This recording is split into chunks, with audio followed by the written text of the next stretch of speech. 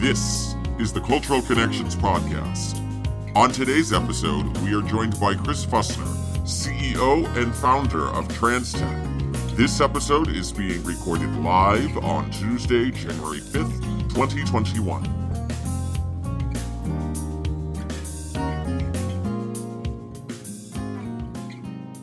Alrighty, good evening, everyone. Hello, and welcome to the Cultural Connections Podcast. My name is Brian Ives, and I am the producer and host of the Cultural Connections Podcast. Before I introduce our guests this evening, I want to remind our viewers that we are recording this episode live on Tuesday. Sorry about that. On Tuesday, January 5th, we are recording this episode live on Tuesday, January 5th, 2021. And we are actually excited to announce that we are not just doing really one episode this evening. After this podcast tonight, stay with us live starting at 8 o'clock as we're going to have live coverage of the Georgia Senate runoff elections. We're going to be looking at all the results as they come in, starting live at 8 o'clock. So that begins at 8. But right now from 7 to 7:45-ish, we'll be live with our guest. So without further ado, let me introduce you to our guest tonight. And also, just to be clear, this live feed is live on Facebook, Twitter, and YouTube. And then following tonight's broadcast, if you are not viewing us live, it'll also be available on Instagram for viewing and then on listening platforms such as Spotify, Apple Podcasts, Google Podcasts, Pocket Casts, in addition to as well being able to be viewed on New TV in Newton, Massachusetts, as well as many of your other favorite podcasting platforms. So again, without further ado, it's my pleasure to introduce our guest. Our guest this evening is Chris Fussner. Chris is the CEO and founder of TransTech Corporation based out of Singapore. The TransTech is a major distributor of surface mount technology and semiconductor equipment. Thank you, Chris, for joining me today. Hello, greetings and good morning from Singapore. It's now 8:06 in the morning here, so ready to go. Singapore is a great place to be. They're doing a great job with COVID-19. The community cases are next to zero, and there's quote unquote imported cases, people that have been returning from overseas, which are quarantined, as I was. And you get quarantined. If you're lucky, you get quarantined in a 5-star hotel, like the Grand Hyatt. And if you're unlucky, well, anyhow, it was a great time. And I've been here since July. And it's very different for me. Usually every 2 weeks, I'm on a plane going somewhere, doing something, either for work or for my work with the Republican Party, or for fun or scuba diving or whatever, but it's no plane rides. So we've all learned to adapt. I go to a personal trainer 3 times a week. So getting healthy, never waste a good pandemic. So anyhow, so it's good to be here. Thank you again. And that gets a great segue into basically I'm going to have you introduce, because I could easily go through every list of your background and go through everything, but that would take up the entire 43 minutes. So I'm going to let you tell our viewers a little bit about yourself before we go further in depth on all the different hats you wear. As you already started to talk just a little bit about. So why don't we start with you giving us a summary about your background first? Oh, where do I begin? Education-wise, I went to Maria Regina High School in Long Island. I grew up in Long Island. My father was a New York City steam fitter, and I was a New York City steam fitter. That's a construction worker that puts pipes in buildings to keep them warm in the winter and air conditioning for the summer. So I was lucky enough to get into George Washington University, and I started studying U.S. history and specifically U.S. economic history. And then I took an epic journey to Asia when I was 20 years old. And I traveled throughout really throughout the Asia. I went overland from Europe through Turkey by boat, and then Iran, Afghanistan, Pakistan, India. Lived in Nepal for 6 months. Continued on to Burma, Thailand, Laos, Cambodia, Malaysia, Singapore. Then went back to the United States. And then when I went back, then I changed my direction. I started studying Asian affairs and Asian politics and Chinese language. So, and then from there, I took another strange turn. I tried to get a job working in economic development in Asia, but what happened is I got a job with Catholic Relief Services in West Africa in Ouagadougou, Burkina Faso, during a famine. And that was pretty interesting. Actually, it was the job from heaven and hell. So cornmeal and crucifixes. So I was there a year and a half, and then I took another great journey, and I went from sub-Saharan Africa and crossed Burkina Faso, Niger, and crossed the Sahara Desert into Algeria and Tunisia, and went to Egypt, and then again back again. So that was another great journey. My mother blames it on me reading National Geographic magazines.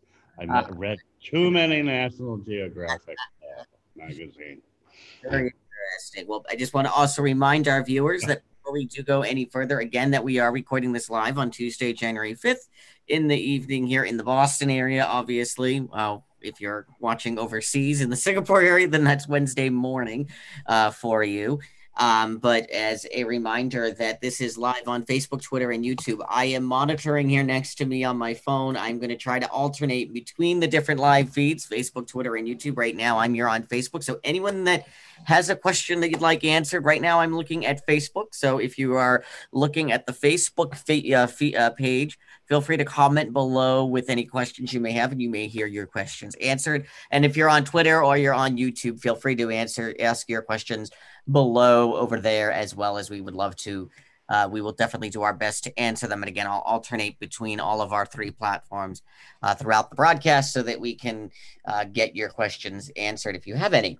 So without the next question here then is, which is I think your main big thing, and that is your company that you've started and founded, TransTech. Can you tell our viewers a little bit more about this company? Give us a background on it, why you started it, and how it all came to be. Sure. It was 33 years ago, and I sort of wanted to start my own company. So I did it with a number of partners, and I started in Taiwan and in Singapore. And it was to distribute electronic manufacturing machinery, etc.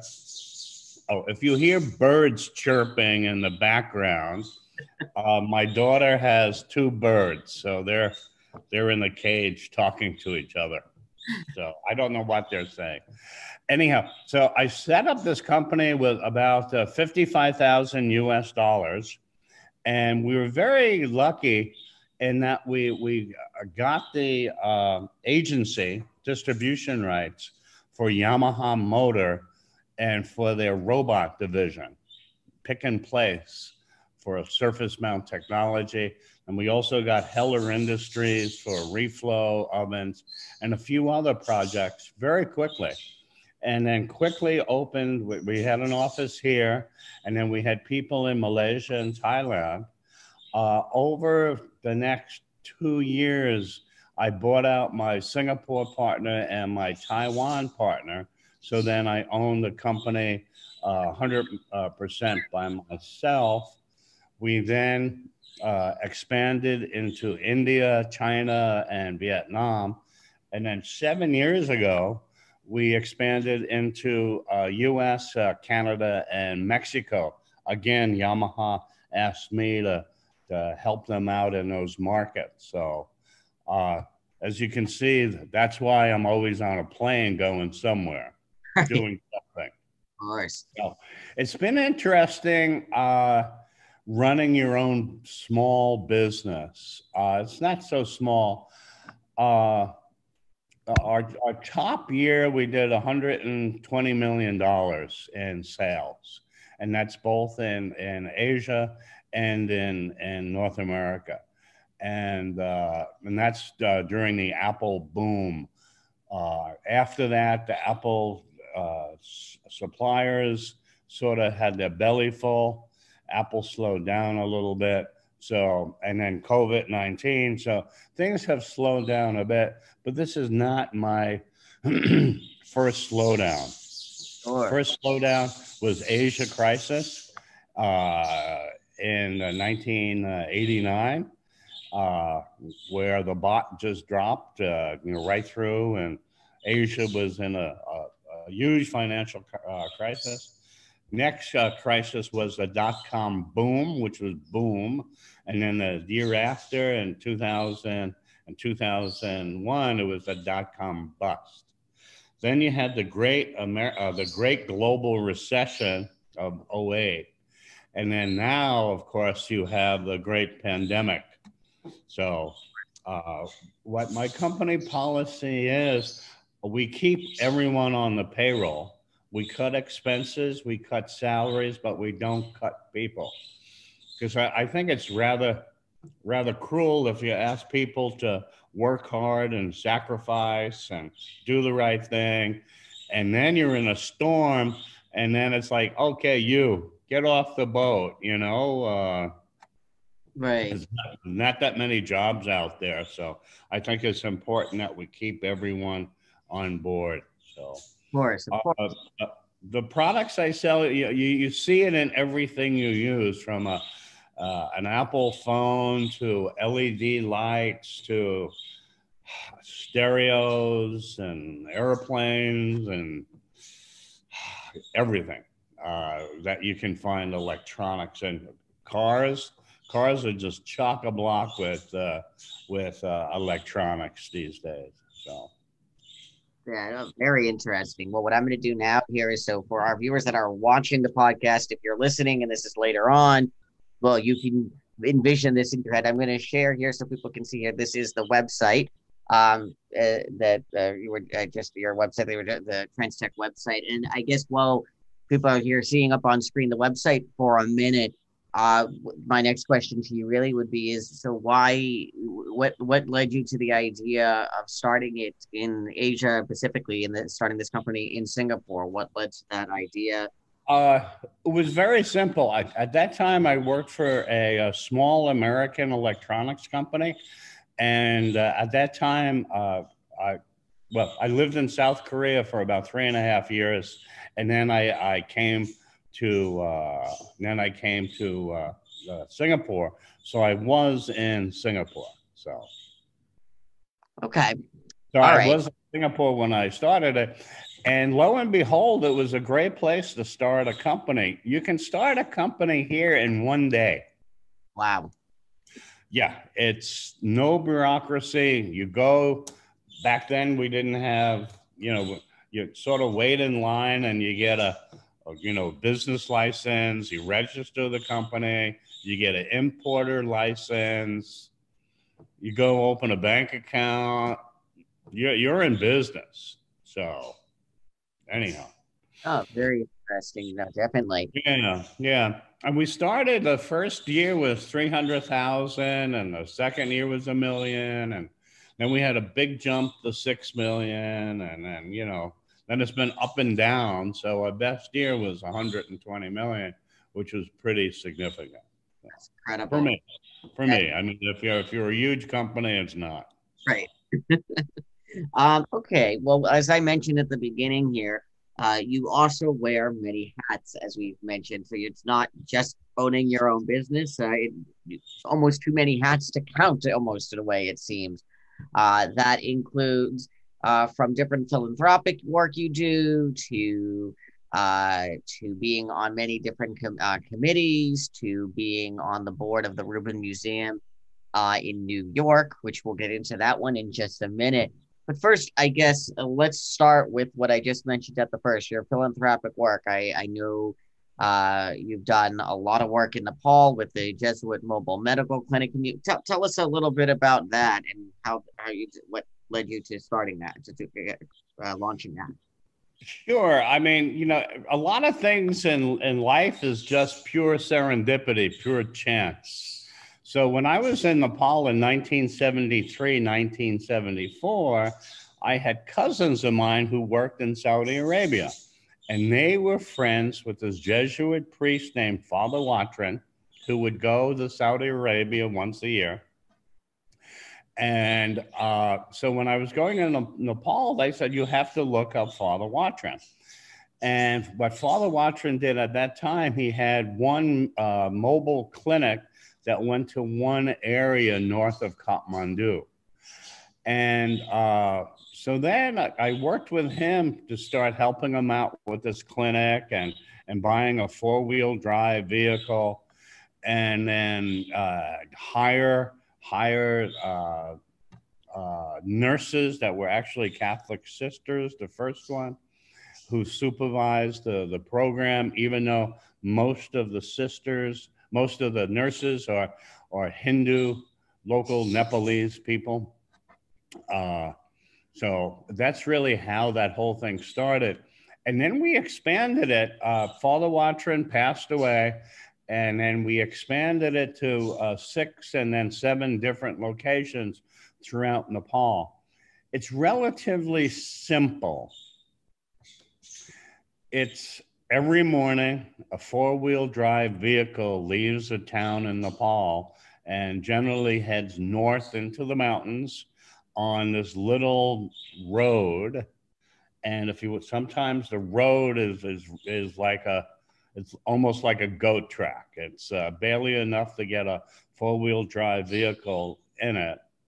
And then you go up and then you conduct mobile medical clinics in specific areas. If it's Tuesday, it's one area, another day, it's another area. So anyhow, last year we had 147,000 patient visits in 7 locations. So it reaches out there, and it reaches out to the poorest of the poor.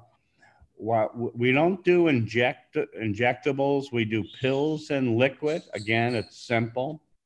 If we find a specific case, and many times we do, we refer those to district hospitals, but we keep an eye on the case to make sure that they have food and medicine and they're being taken care of, and transportation.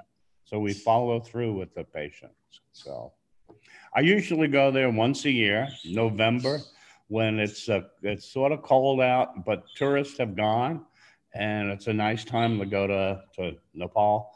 This year, unfortunately, I haven't been there. Right. Of course. Okay. Well, moving forward along here, I mean, that's again one of many hats that you seem to be wearing. And I think next, as I started to talk about, you're on many committees, 2 different organizations related to the Republican Party. Can you tell us a little bit about those organizations, your involvement with them, and what led you to getting involved with them, being overseas, obviously in Singapore? Well, the first, I used to be head of Republicans Abroad for 15 years. And then that whole situation changed. But in the meantime, Reince Priebus, who was the former head of the RNC, who was then first White House Chief of Staff, he asked me to be the RNC, Republican National Committee representative to the IDU, International Democrat Union. It's a coalition of center-right political parties around the world. And its members are Conservative Party of UK, Liberal Party of Australia, CSU, CDU of Germany, but also member parties in developing countries such as Mongolia, Sri Lanka, established democracies like in in Ghana and in Korea, and then really threatened democracies such as Belarus, etc. So very interesting. Normally we meet twice a year. So we were supposed to have a meeting in April as guest of the Prime Minister of Austria, and also celebrating the 30th year of the party's functioning in Austria. Of course, that was canceled. I was supposed to go to Mongolia to celebrate the 30th year of democracy in Mongolia. That was canceled. And then we had our forum in Washington, D.C. That was changed to be online.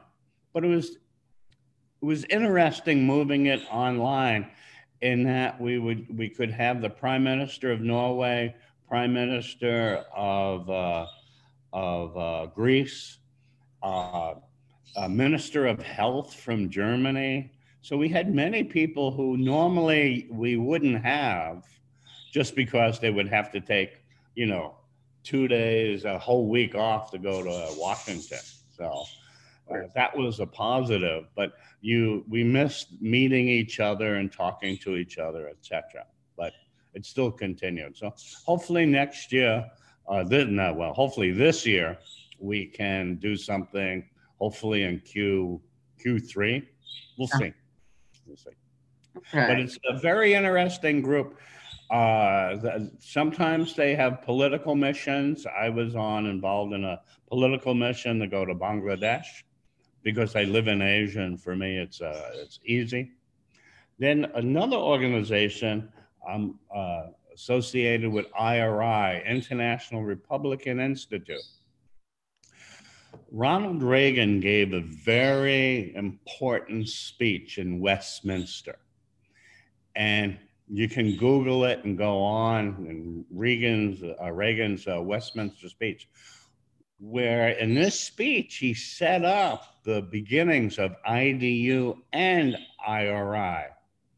Now, IRI, International Republican Institute, gets a lot of its funds from AID and from State Department.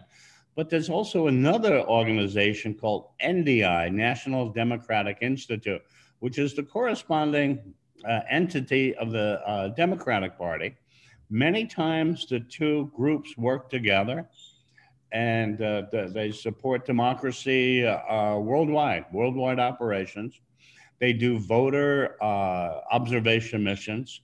So I was honored to be on 3, one in Mongolia, one in Timor-Leste, and the last one was in Tunisia, where you go look at people around the world vote and exercise democracy. As you know, Mongolia used to be a dictatorship. Timor-Leste used to be under Indonesia, and many lives were lost for their independence. And we all know the Arab Spring started in Tunisia. So these 3 elections were very important. And I'm looking forward to do more of this as travel permits in the future. But very, very humbling. In Timor-Leste, we were assigned this town called Bacau, which was 5 hours outside of Dili. And we went into farming villages and fishing villages, and people were dressed in their best clothing, which is a sarong and flip-flops, and waited online to cast their ballot and exercise their democracy. And the mood was somber. It wasn't like in the West where people lined up, they'd be joking.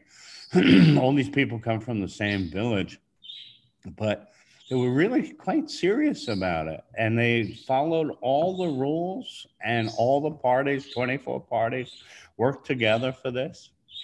And they waited online and voted. Quite humbling. Yeah, no, very, very interesting. Wow. Okay, well, as I keep saying, you wear many hats, and then I mentioned earlier about the Rubin Museum. Just another thing on your many things that you're a part of. The Rubin Museum, for those that do not know, is out of New York City. I've had the opportunity to have you give a tour of that museum, a beautiful museum. What led you of choosing so many different museums, I could say, to get involved in? Why choose the Rubin Museum? Why the Rubin? Well, it goes back to Nepal. The Rubin Museum specializes in Himalayan art. So this is art from Tibet, Nepal, Ladakh, Bhutan, and the first time I went there, I went, wow, this museum is like for me. And I felt very personally connected to the museum. So then I started contributing and going to fundraising. And of course, I was asked to be on their board of trustees. And there we go. Museums having a rather difficult time now in that with COVID and no tourists and no people, they're not getting enough people visiting. Right. And they're not getting enough revenue. So they've had to have some layoffs and other things there, and trying to balance their budget and go through there. But as far as possible, they're trying to be active online. And it's pretty interesting, but I still like going to the museum. It's on the 17th Street and 10th Avenue, and it's in the Barney's old building. So you have a beautiful staircase that goes up. So I always go to the top floor and then come down. But it's just a fantastic museum. So hopefully they can persevere and move on this year and make it through these very difficult times. But it's not just the Rubin that's having a problem. It's all the museums all around the world, because many of the museums, they depend on visitors, contributions, gala events, etc. So, very interesting. And I mean, again, as our viewers that are watching this right now, if you're watching this, whether it's live here on Facebook, Twitter, or YouTube, or later on, if you're watching the rebroadcast on Instagram, you're seeing the website of the Rubin Museum in New York City. A definitely worthwhile museum, one of the many probably hidden treasures out of the Big Apple in New York City. Definitely worthwhile to check out. Moving forward here, thinking about this, if you had not founded your own TransTech, your own company, what do you think you would be doing today? Wow, that is a very good probing question. I was, at the time I started TransTech, I was offered a job with Adept Robots. And back then, 33 years ago, it was like the hottest American robot company. And I very well could have gone with Adept. It was based in the Bay Area, and I would have had, I would have been responsible for Asia and Latin America. could have been an interesting thing. I could have done that for a while there. You know, I did voluntary agency work. I got paid for it, but not a lot. So that's when I was in Burkina Faso during a famine, distributing food with Catholic Relief Services. And then after that, I was with Church World Service in Malaysia, resettling Vietnamese refugee officers, refugees, boat people that came over. So I could have continued with either, but at that time in my life, I'd probably go with another electronics company, and who knows where that would have wound me to. Who knows? Sure. Okay, well, I guess this could be more of an obvious type question here next is that if you, what do you think has been your greatest accomplishment in your life today? I think probably I know the answer, but I'll let you give the answer to that one. I think the answer might. I think there's two great accomplishments. One is funding Nepal. And, year to date, there must have been 2 million patient visits there. And that is, I'm very happy to do that and continue to do that. And, it's funny, when I go to Nepal, we have these conferences, and the sisters and the nurses thank the Jesuits, and everyone thanks me, and I thank them. But it's really the three legs of the stool that keeps this operation going. It's my funding, it's their work and their administration that keeps it going. So, and it's the people that benefit are the people living in the mountains of Nepal. So anyhow, and they don't necessarily know who I am, which is not a bad thing. One day they put my mother's name on a four-wheel drive vehicle, and I said, "Oh, I really don't want any recognition." And then I started thinking about, well, almost all the people that go to the clinic don't read English. Right. So then I felt better about it. There you go. Makes sense. Okay. Moving forward then here, thinking about how successful well, let's move actually in a different direction here. You've also had the opportunity practically to travel the whole world. If you're to think about the places you've been, and you've been a lot of places, what would be some of your favorite locations that you've been to around the globe? Wow. Okay.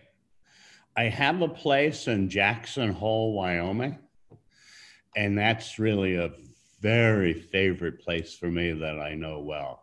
Skiing, snowshoeing, cross-country skiing, fishing, hiking, being in the Teton Mountains. It's a beautiful, special place. Aside from that, scuba diving in Indonesia has been fun. Walking around Paris has been fun.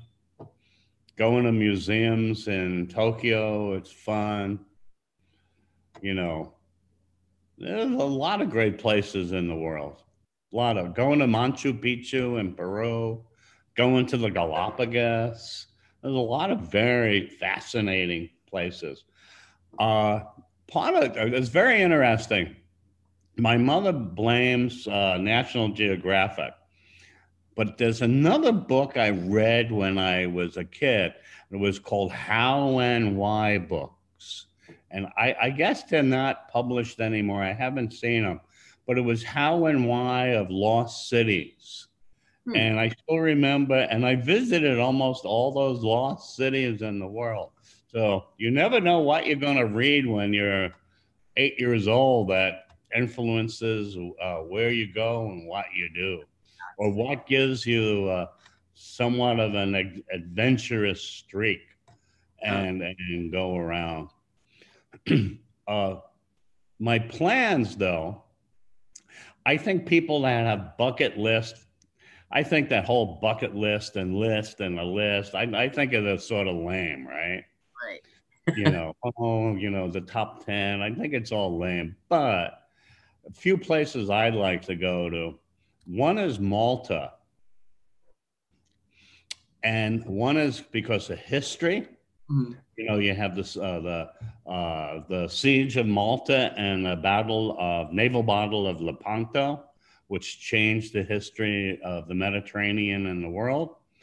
Also, it has great museums and architecture. And also, because of all the wars fought around it, it has great scuba diving for wrecks. Yeah, interesting. So I've always wanted to go there. Another place I want to go to is the country of Georgia, not the state of Georgia. I've been there. And hopefully they vote the right way. And the country of Georgia, I'd like to go there because of politics. and just it's a country sort of in a rough neighborhood, I'd have to say. Right. And Georgia and Armenia, and then also the culture that happens there. And then I was supposed to go scuba diving in Raja Ampat, and that in Indonesia, that means 5 kings. It's 5 beautiful islands in far eastern Indonesia. So we'll see.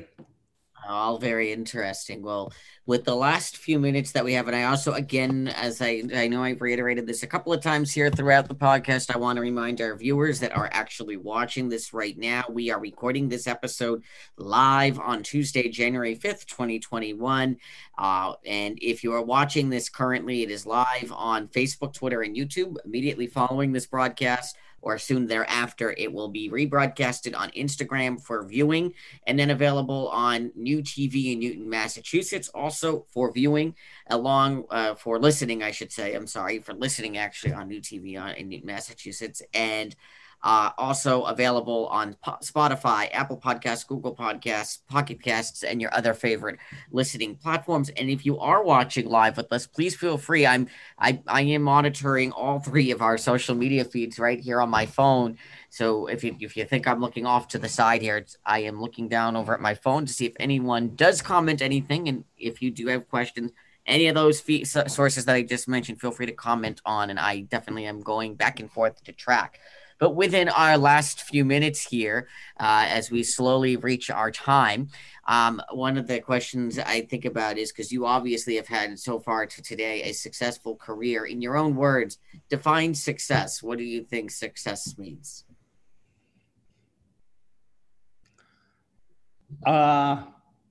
Success. It's feeling good about what you've done. There was a Time magazine edition that came out, oh my God, 20 years ago. And it had all the world, all these global business leaders and other leaders' salaries and what they've done. So, of course, you had Bill Gates at that time and how many hundreds of $1 million he makes a year.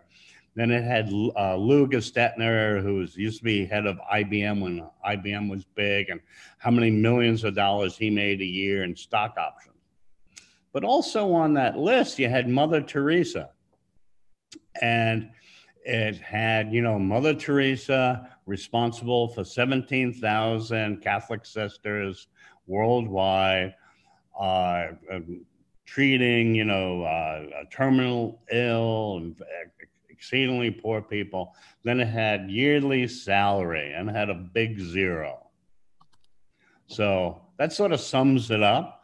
I mean, there's different paths you can take, and success is different things. But the biggest thing is to be happy with what you've done.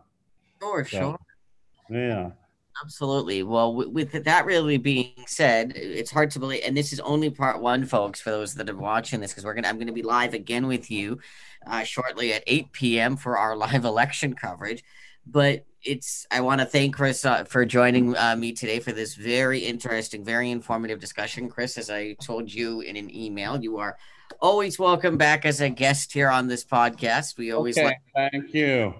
Always like returning guests. As a reminder I know I've said this many times throughout this podcast is going to always stay available here on Facebook, Twitter, and YouTube immediately. I keep saying immediately, but shortly following this broadcast, it will also be available to our followers on Instagram, in addition to our listening platforms, which is New TV in Newton, Massachusetts. It's also available on Apple Podcasts, Google Podcasts, Spotify, Pocket Casts, and many of your other favorite podcasting platforms. Just search for Cultural Connections and you should be able to find it. You want to make sure if you're on the right Cultural Connections, you'll know it because it'll have this logo that is right behind me in the background here. So look for the logo with the blue and the globe and the words cultural connections, and you'll surely will find it.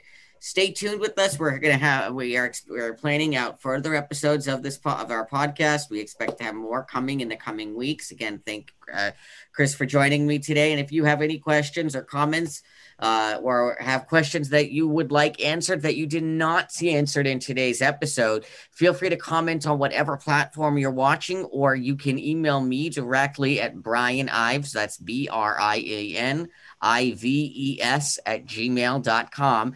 And I will get if you have questions either for Chris or for myself, feel free to send them to me, and I'll do my best to get those questions answered for you.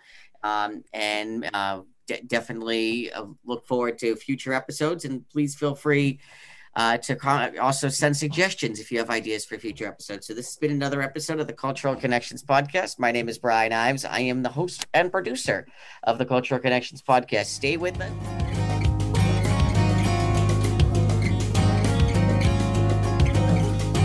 Thank you for watching this episode of the Cultural Connections Podcast. Be sure to check out our social media pages for more information on each of our podcasts. You can find it on Facebook, Twitter, Instagram, and YouTube. You can also listen to our podcasts available on Apple Podcasts, Google Podcasts, Spotify, and many more. Thanks again for joining us for this episode of the Cultural Connections Podcast.